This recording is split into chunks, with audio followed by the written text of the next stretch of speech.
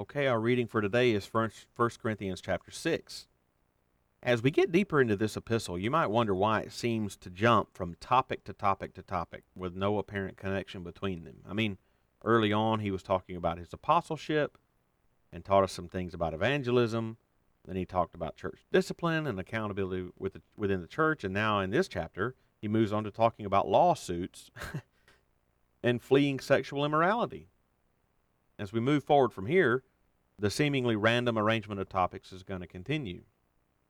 And the reason for this is because there evidently was previous correspondence between Paul and the Corinthians, which we no longer have, in which the Corinthians had apparently made known to Paul various issues that were going on within the church that they needed his wisdom on. So this letter we call 1 Corinthians is Paul's reply to them, in which he responds to their various issues.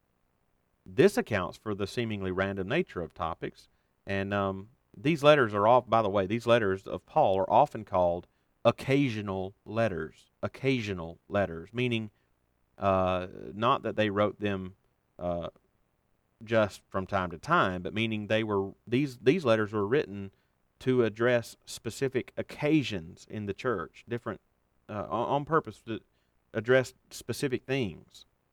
1 Corinthians is an example, an excellent example of that, actually. So let's consider a couple of things from this chapter, and that the first has we're going to cover the two main topics of the chapter. So the first one has to do with settling disputes.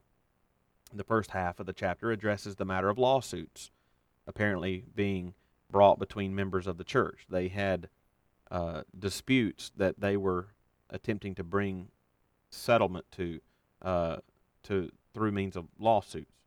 Instead of working the differences out between themselves, they took the matter to court, and Paul found out about this and had some pretty strong words to say about it to them. Needless to say, he wasn't too keen on the whole idea, and he doesn't beat around the bush to tell them so. He asks them in verse 2, "Are you too incompetent to try trivial cases?"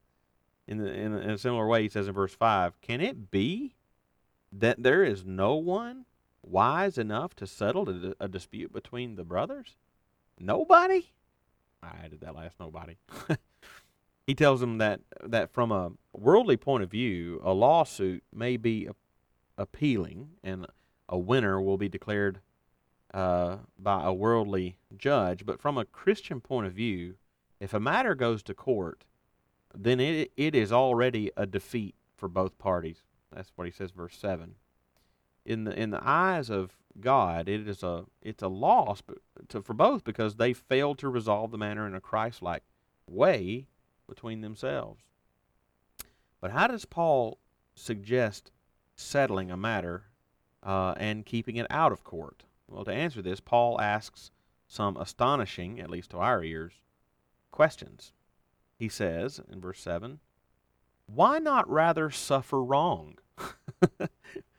Why not rather be defrauded?" That's what he says. Yeah, Paul is asking what you think he is asking. Buried in that rhetorical question is the assumption that a follower of Christ should always be ready and willing to forego his rights and to leave the justice or repayment for suffering wrongdoing to the Lord. Why? Because this is exactly the way Jesus Christ lived his entire life. Paul told the Philippians that though Jesus was in the form of God, he did not count equality with God a thing to be grasped. That word, by the way, grasped, means used to his own advantage.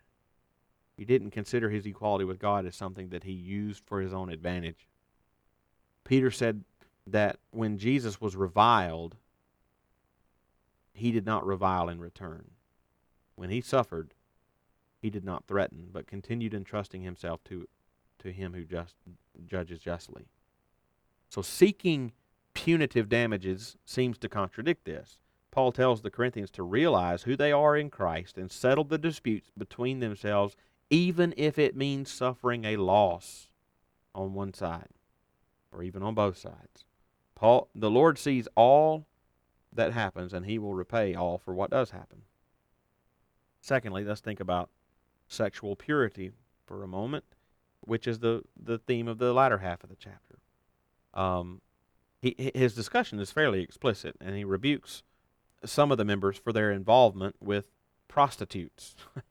Now, in that day, some of the temples to pagan gods employed prostitutes, and in the pagan culture, various forms of worship, even of those pagan gods, involved gross sexual immorality. Apparently, while in chapter 5 we learned that one church member was having sexual relations with his stepmother, others felt that they had the freedom in Christ to be involved in the sexual immorality taking place in these pagan temples. Well, Paul, as expected, sets the record straight. And while the form of sexual immorality that existed in Corinth in the first century doesn't always look exactly the same here, there are no overt pagan temples employing prostitutes nearby.